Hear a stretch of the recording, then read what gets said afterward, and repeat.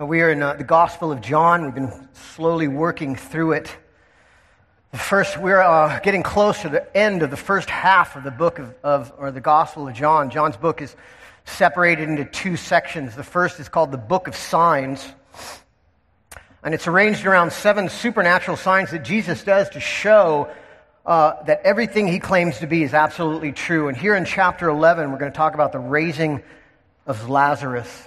It's the 7th sign in the book of signs, so it's the pinnacle of all these supernatural events that Jesus has been doing, and he is going to, today, back up everything that he's been saying. For the first 10 chapters, he's been making these astonishing claims about his power over life and death, and today he's going to prove it all to be true. So if I could ask you if you're able to, this is a long reading, so if you're not able to, please feel free to sit through this. But if you are able, would you please stand out of respect for the reading of God's Word?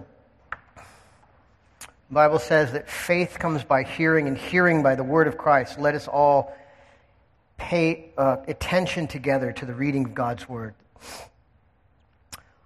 Now, a certain man was ill, Lazarus of Bethany, the village of Mary and her sister Martha. It was Mary who anointed the Lord with ointment and wiped his feet with her hair, whose brother Lazarus was ill. So the sisters sent to him, saying, "Lord, he whom you love is ill." But when Jesus heard it, he said, "This illness does not lead to death. It is for the glory of God, so that the Son of God may be glorified through it." Now Jesus loved Mary and her sister and Lazarus. So when he heard that Lazarus was ill, he stayed 2 days longer in the place where he was. And then after this, he said to the disciples, "Let us go to Judea again." And the disciples said to him, "Rabbi, the Jews were just now seeking to stone you. And are you going there again?" And Jesus answered, "Are there not 12 hours in the day? If anyone walks in the day, he does not stumble, because he sees the light of this world. But if anyone walks in the night, he stumbles, because the light is not in him." After saying these things, he said to them, "Our friend Lazarus has fallen asleep, but I go to awaken him." And the disciples said to him, "Lord, if he has fallen asleep, then he will recover." Now Jesus had spoken of his death, but they thought that he meant taking rest and sleep. And then Jesus told them plainly, "Lazarus has died. And for your sake I am glad that I was not there, so that you may believe. But let us go to him." And so Thomas, called the twin, said to his fellow disciples, "Let us also go, that we may die with him." Now when Jesus came, he found that Lazarus had already been in the tomb 4 days. Bethany was near Jerusalem, about 2 miles off. And many of the Jews had come to Martha and Mary to console them concerning their brother. So when Martha heard that Jesus was coming, she went and met him. But Mary remained seated in the house. So Martha said to Jesus, "Lord, if you had been here, my brother would not have died. But even now I know that whatever you ask from him, God will give you." Jesus said to her, "Your brother will rise again." Martha said to him, "I know that he will rise again in the resurrection on the last day." And Jesus said to her, "I am the resurrection and the life. Whoever believes in me, though he die, yet shall he live. And everyone who lives and believes in me shall never die. Do you believe this?" And she said to him, "Yes, Lord. I believe that you are the Christ, the Son of God, who is coming into the world." When she had said this, he went and called her sister Mary, saying in private, "The teacher is here and calling for you." And when she heard it, she rose quickly and went to him. Now Jesus had not yet come into the village, but was still in the place where Martha had met him. And when the Jews who were with her in the house, consoling her, saw Mary rise quickly and go out, they followed her, supposing that she was going to the tomb to weep there. Now when Mary came to where Jesus was and saw him, she fell at his feet, saying to him, "Lord, if you had been here, my brother would not have died." And when Jesus heard and saw her weeping, and the Jews who had come with her also weeping, he was deeply moved in his spirit and greatly troubled. And he said, "Where have you laid him?" And they said, "Lord, come and see." And Jesus wept. So the Jews said, "See how he loved him." But some of them said, "Could not he who opened the eyes of the blind also have kept this man from dying?" Then Jesus, deeply moved again, came to the tomb. It was a cave, and a stone lay against it. Jesus said, "Take away the stone." Martha, the sister of the dead man, said to him, "Lord, by this time there'll be an odor, for he's been dead for 4 days." And Jesus said to her, "Did I not tell you that if you believed, you would see the glory of God?" And so they took away the stone, and Jesus lifted up his eyes and said, "Father, I thank you that you have heard me. I knew that you always hear me, but I said this on the account of the people standing around, that they may believe that you sent me." And when he had said these things, he cried out with a loud voice, "Lazarus, come out!" And the man who died came out, his hands and feet bound with linen strips, his face wrapped with a cloth. And Jesus said to them, "Unbind him and let him go." Lord, we thank you for this word. We thank you for all that it's telling us. Father, we tend to become so short-sighted in our suffering, Lord, and to think that you are not with us, that you do not have us, that you have not answered our prayers, that you don't love us. We tend to be just like Martha and Mary, wondering where you are, Lord. But your word tells us that you are always with us, that you have never abandoned us or forsaken us, and that the answers to the prayers that we have in the moment, if they're not answered immediately, will be answered in a fantastic way beyond our imagination. In your perfect timing, Lord. So grant us to hear your word today, Lord. Give us minds to understand and hearts to obey your perfect word. In Jesus' name, amen. Please be seated.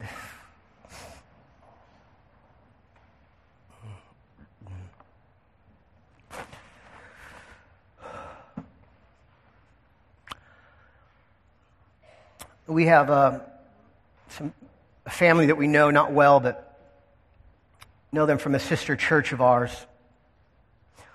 And not long ago, they went through a horrible tragedy where the wife the wife was pregnant, and she prematurely bore the son at 26 weeks. And for 2 days and 2 nights, the family prayed and prayed and prayed and pleaded with the Lord, and the nurses working in the NICU were pleading and pleading with the Lord, and at the end of 2 days, eventually the baby died. And we all have stories like that we know of. Just this last week, our own friend and brother, part of this church, Peter Savage, died at 48 years old. Too young. And the family had been praying and praying and praying him for years and years. And no healing came. In my own life, when I was 15, when I was 12, my mother came down with cancer. And we as a family, we prayed, and the church prayed, and we did everything we could think of, medically and spiritually, praying and pleading with God, with Jesus, to bring a healing. And he didn't. She died. And I was discouraged, as I know many people are that go through that sort of thing. I looked at that and I said, "Lord, if that's what you have for your people, I'm out of here." I couldn't understand why he wouldn't have answered our prayers. Obviously he could. Why wouldn't he do it? Why would he let my mother die? Why does he let people die that we care about? You know, even now, I have a good friend, a man who's been like a father to me, who is in the deathly throes of addiction and so close to death he doesn't even know it, and I am terrified for him, and I am praying night and day and fasting for his health. But I'm also preparing my heart for the fact that he may soon be dead. You know, the sad reality is that in the world, sometimes we pray as hard as we can for healing, and it doesn't happen.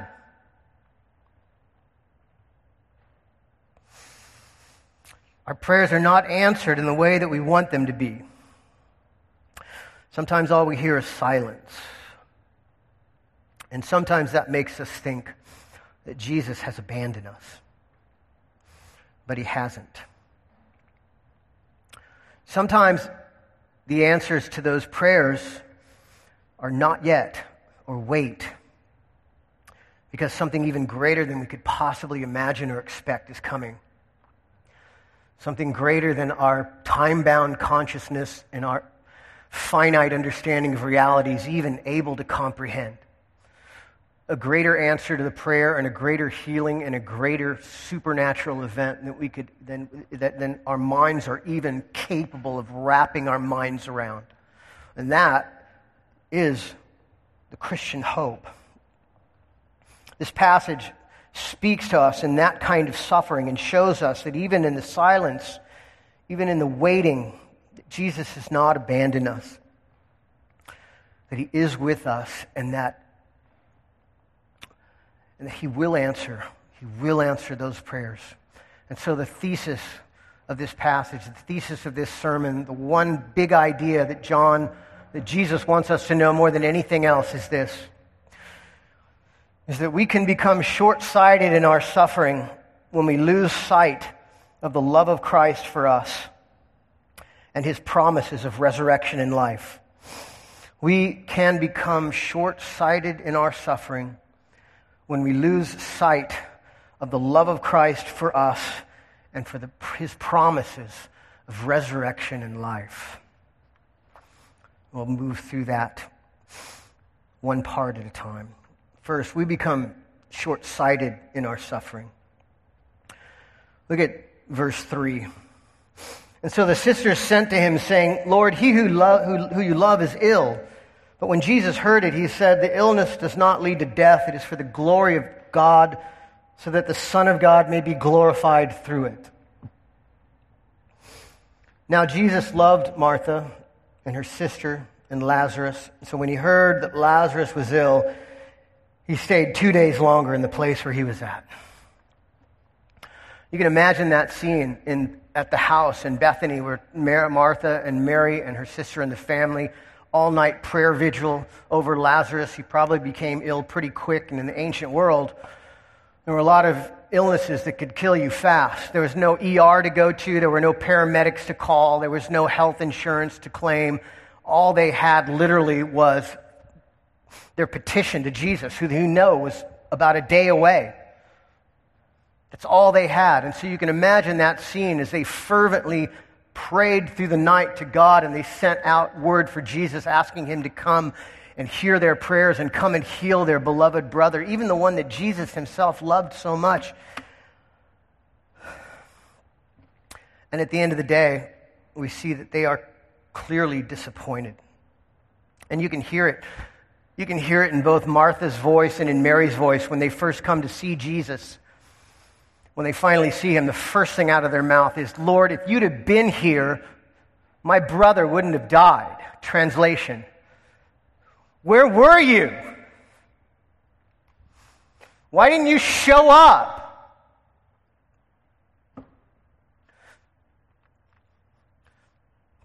Do you love us? Do you really care about us? Why would you let this happen? In their suffering and their overwhelming grief at the loss of separation from the one they loved, they became indignant with Jesus. And you can understand that. We can all understand that. I mean, it happens to all of us, right? And we're talking about huge loss here. It happens in huge loss, but it happens in small loss too. If we're really honest, let's be honest, a lot of our prayers that we pray, they come out of a fear of loss because of our limited perspective on life. Pastor Ted at New Life used to joke around that the horizon of his life was 7 days away because he always had to prepare a sermon. And now I'm in this spot, and he'll tell you the same thing. The life of our house, the outside limit of our horizon, of our perspective of our horizon is about 7 days out as we go through the cycle of sermon, pass out, prep, sermon, pass out, right? That's the course of our life. And the same thing and so in the midst of that, it gets real easy to lose sight of the big picture of the bigger picture of the church, of all the things that need to happen and go. And so I have to force myself to stay conscious and present and participating in moving forward the big vision of the church. It's hard to do, right?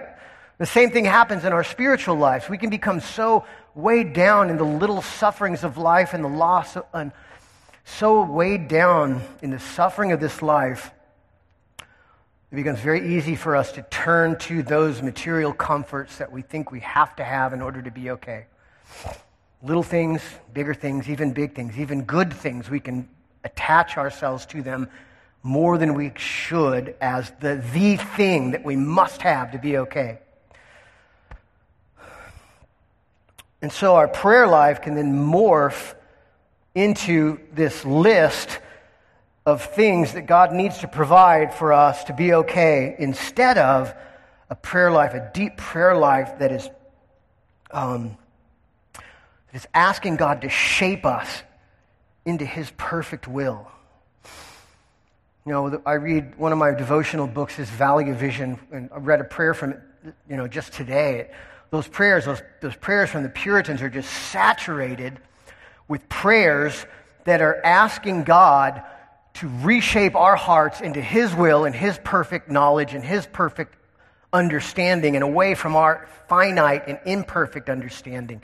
There was a line in the prayer that I read tonight that said, "May we not instruct you in our troubles, but glorify you in our trials." And isn't that the truth? Don't you feel it sometimes when you're praying? You just want something so bad, and you start telling God what He needs to do to be okay, or you have this fear that He's going to pull something out of your life, or He does pull something out of your life that you think you can't live without, and immediately our thought is, that's a mistake. He can't do that. I can't live without that. He's got to bring that back. I can't be okay. God has dropped the ball on me. He's abandoned me. He's left me. But instead, that prayer says, we shouldn't be instructing God what He needs to do, right? We were going to tell God what's right and what's wrong. We need to tell God what's going on in the overarching scope of our lives.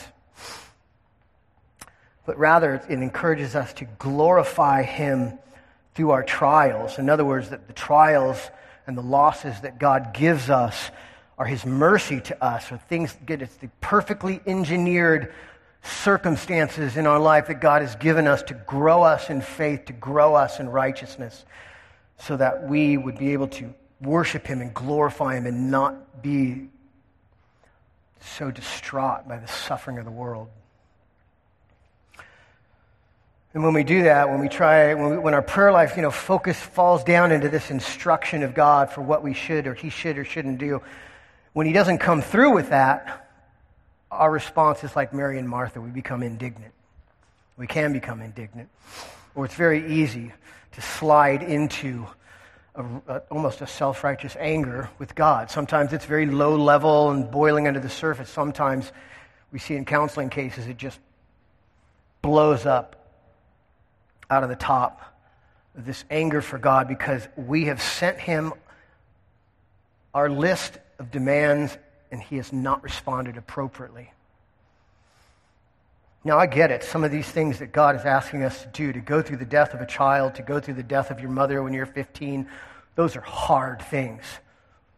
But God promises in the midst of it that He is doing us good ultimately. Listen to what it said again. Look at verse 5 and 6. Did you catch it? He said, they sent for Jesus. Jesus says, this is not unto death, it's here to glorify God. And then it just throws out here this. It says, now, Jesus loved Martha and her sister and Lazarus. So, when He heard that Lazarus was ill, He stayed 2 more days longer in the place that he was. How does that make sense? In other words, it's saying because He loved them, He waited 2 more days on purpose to make sure that Lazarus died. How is that love? How is that not sadistic?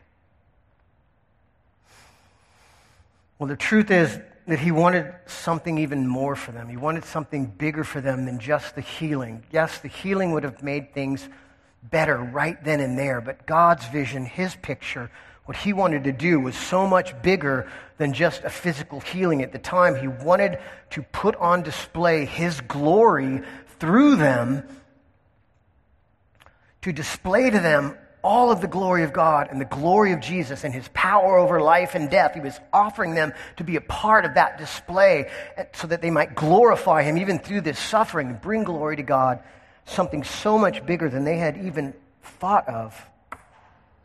You know, John Fesco says, against the backdrop of death and the fall, the light of Christ was going to shine like the corona of the sun. That's what he's doing. But it means that they have to sit tight and wait and trust him through the pain. And man, that is hard to do, isn't it?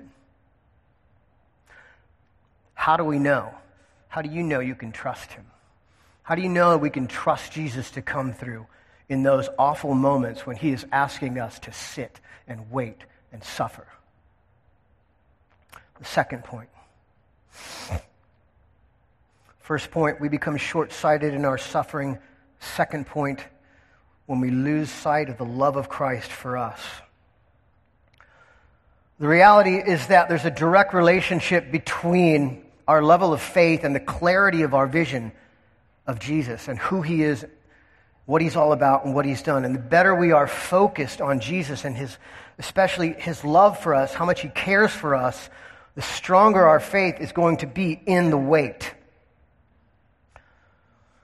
The more we know about the character of Jesus, the more we are able to trust him because he proves himself to be trustworthy.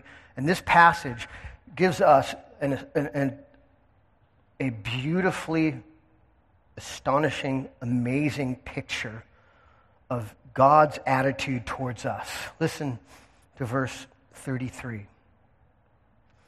And when Jesus saw her weeping, and the Jews who had come with her also, he was deeply moved in his spirit and greatly troubled. And he said, "Where have you laid him?" And they said, "Lord, come and see." And Jesus wept. You know, right after this it says, there's a group of the Jews from Jerusalem who say, "Oh, see how he loved him." And so most people think that he's weeping over the death of Lazarus. But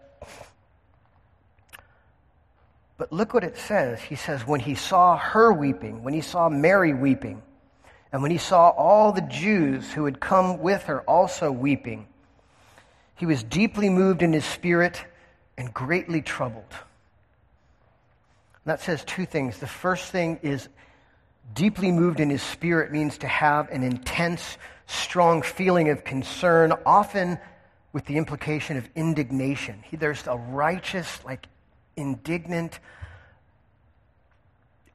anger in Jesus about what he's seeing. And on top of that, he is greatly troubled, means to cause acute emotional distress or turbulence, to cause great mental distress. He is overwhelmed with a compassionate empathy for what he sees, and it is causing in him also to well up in this indignation, this anger at what he's seeing. Now, what is he angry at? Is he angry at the people? I don't think so. He's angry at what's causing what he sees. He's angry at the death and the suffering and the curse.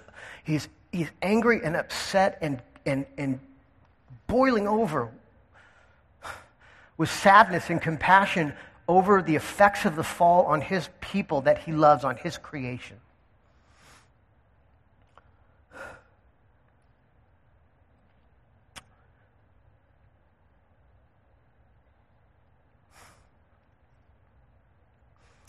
It's not just that he's sad about Lazarus. He knows what's going to happen to Lazarus, right? That means that God's compassion for us is not just sympathetic. It's not just the God in the heavens who looks down upon us and feels pity, but it's empathetic. Look where he's standing. He's standing in the middle of them, and he is experiencing the pain of suffering and death as a man. If the incarnation means anything, it means that God has come to us and has experienced our suffering as a man, so that he's not just sympathizing with us, but he is empathetic. He is compassionate for us in the way of someone else who's gone through the same suffering. He's been there. He gets it. He understands the suffering that we have, and he is angry at the cause of that suffering. So whenever you're tempted to think that Jesus is angry with you, come back to this passage and read it and meditate through it. Jesus is not angry with you. He's angry with the satanic forces that have caused the suffering in this world, and he's going to do something about it. He promises to do something about it. Second thing that causes us to trust in Jesus is, remember when the New Testament gives details, they're important, right? We're told that the disciples warn against Jesus about going back to Judea because they just tried to kill him. Thomas expects them all to die when they get there at verse 16. Bethany, they say that Bethany is less than 2 miles from Jerusalem in verse 18. Martha gets up and leaves her house to go meet Jesus and head him off at the path before he arrives, because the house is crawling with Jews from Jerusalem, with his enemies. And then Mary is told in secret that Jesus is here, and she gets up and leaves. In other words, it's going to great trouble to tell us that to come and raise Lazarus from the dead, Jesus has gotten danger close to his enemies. And as we read on, we find out that in fact, next week we'll see that this miracle, this final miracle of raising this man from the dead, is the last straw on the camel of the Pharisees' back, and they instigate formal proceedings to kill him. Literally, the raising of Lazarus literally cost Jesus his life. It's a preview that we're seeing here. His raising Lazarus, a preview of the cross that he's about to go to for all of us, to bring all of us into resurrection and into life. So how do we know we can trust Jesus in the wait time?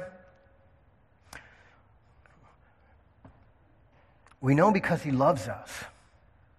And he just doesn't say he loves us. We see it. He's come and presented himself in the form of a man that we would be able to understand and see the face of God. And we have seen, and he has shown us his deep, heartfelt compassion and empathy for us. And he also, we can trust him because he not only risked his life for us, he not only put his life on the line for us, but he went through the cross and gave his life for us. Not just talk, he proved that these things are true. He proved that he did these things, and he proved that he could raise people from the dead and raise himself from the dead, so that we could trust that his promises are true. So point 1, we become short-sighted in our suffering. Point 2, we lose sight of the love of Christ for us. And point 3, his promises of resurrection and life. His promises of resurrection and life. Look at verse 23. And Jesus said to her, "Your brother will rise again." And Martha said to him, "I know that he will rise again in the resurrection of the last day."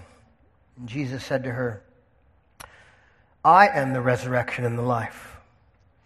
Whoever believes in me, though he die, yet shall he live. And everyone who lives and believes in me shall never die. Do you believe this?" And she said to him, "Yes, Lord. I believe that you are the Christ, the Son of God, who is coming into the world." Another detail they give us is that Lazarus has been dead for 4 days. And so I read that and I wondered, why would they tell us that he'd been dead for 4 days? There must be something about that, right? And so I went online to find out what happens to a dead body as it goes through the process of decomposition. It turns out there's 5 stages of decomposition. Do you want to hear them? Too bad, I'm going to tell you anyways.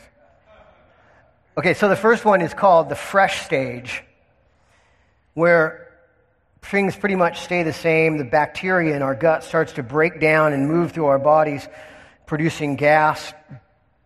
And it's worse depending on temperature and air supply.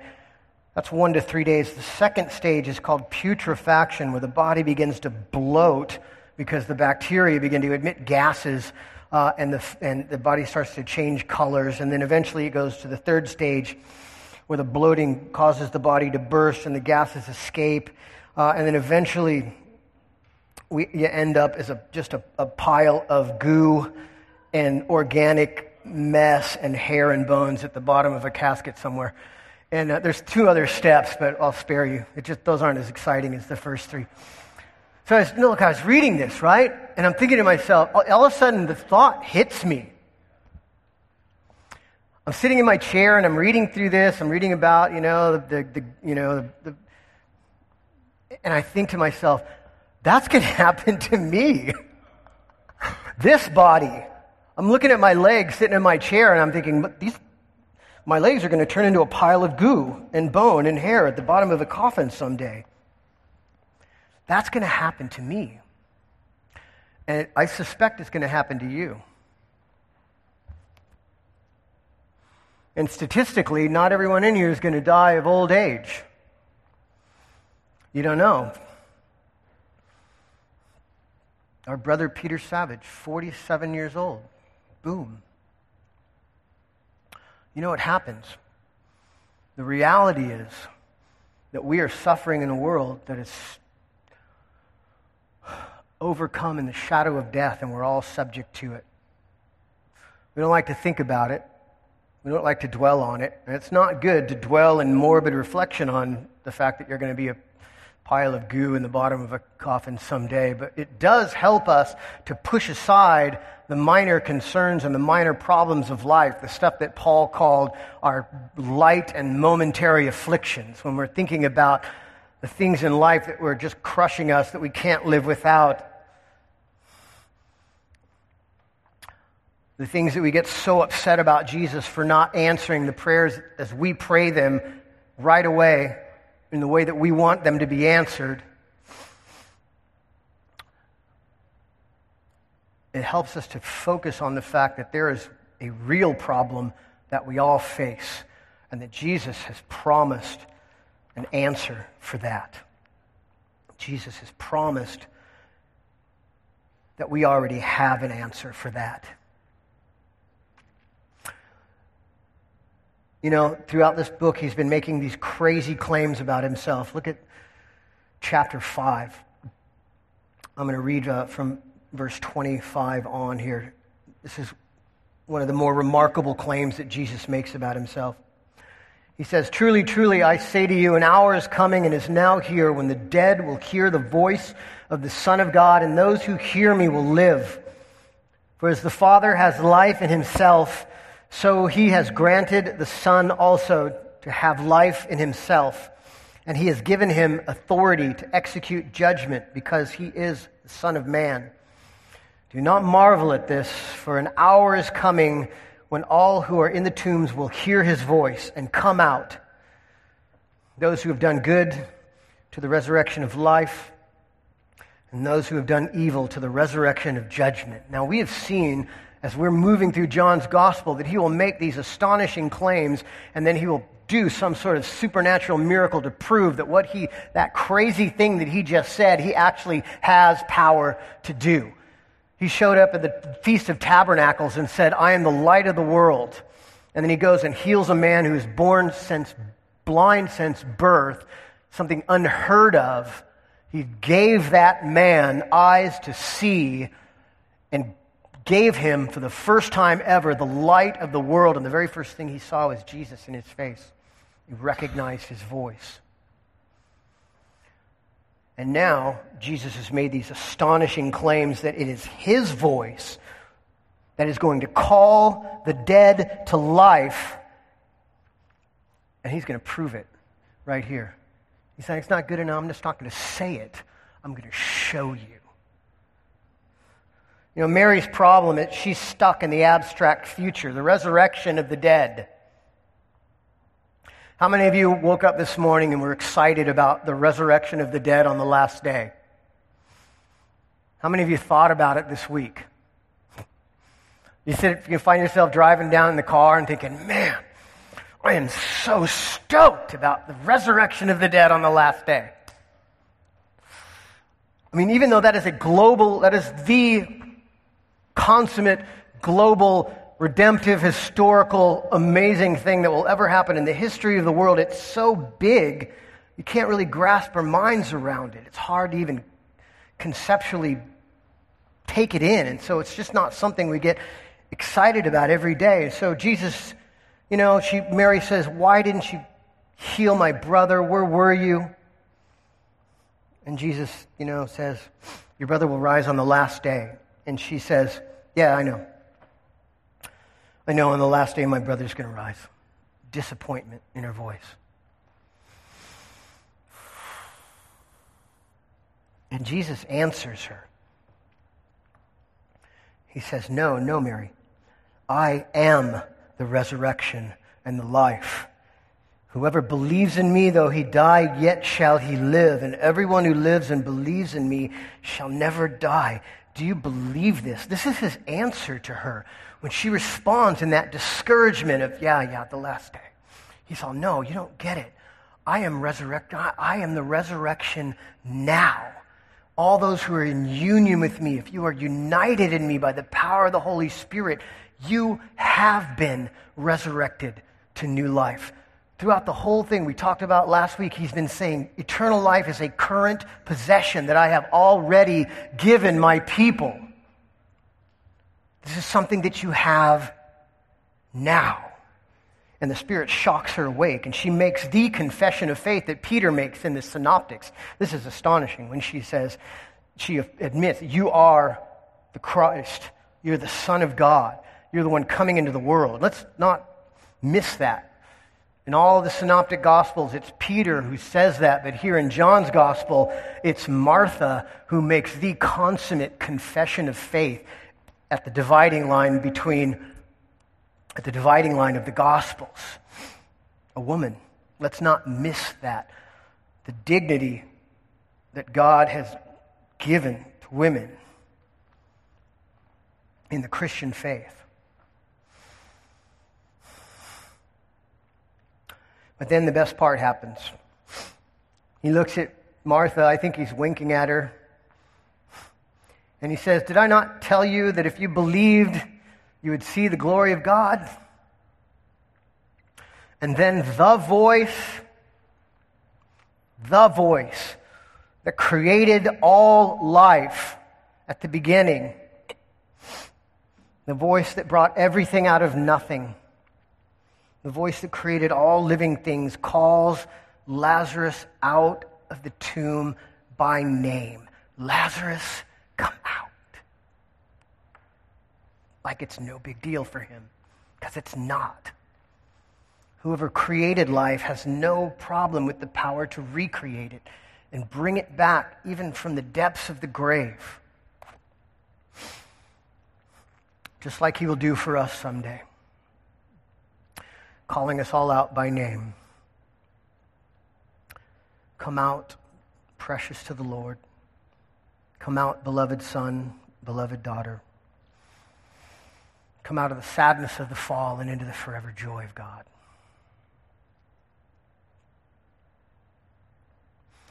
And concluding, what do we learn from all this?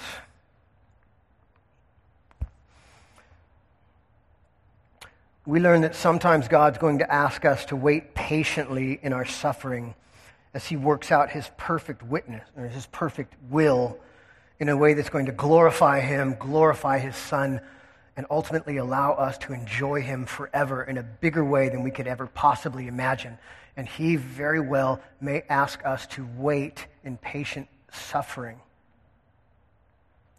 And so the answer to these questions that come to us in our pain and in our grief, the answer to God, why did you do this? God, why have you taken my child? God, why did you take my mom? Why have you taken my marriage? The answer is not silence. The answer is yes. I've called you to be my faithful witness through this suffering. But I promise you, resurrection and life, and it's already started. And we know that we can trust him because he has proven himself trustworthy in how much he has shown his love for us and his death for us and his empathetic compassion for us. And we know that his promises are true because he didn't just talk about it.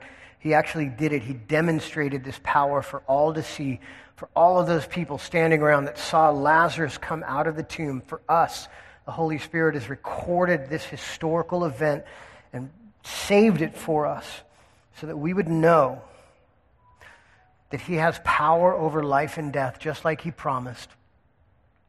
And he promises not to leave us under the power of death and not to leave us in our suffering.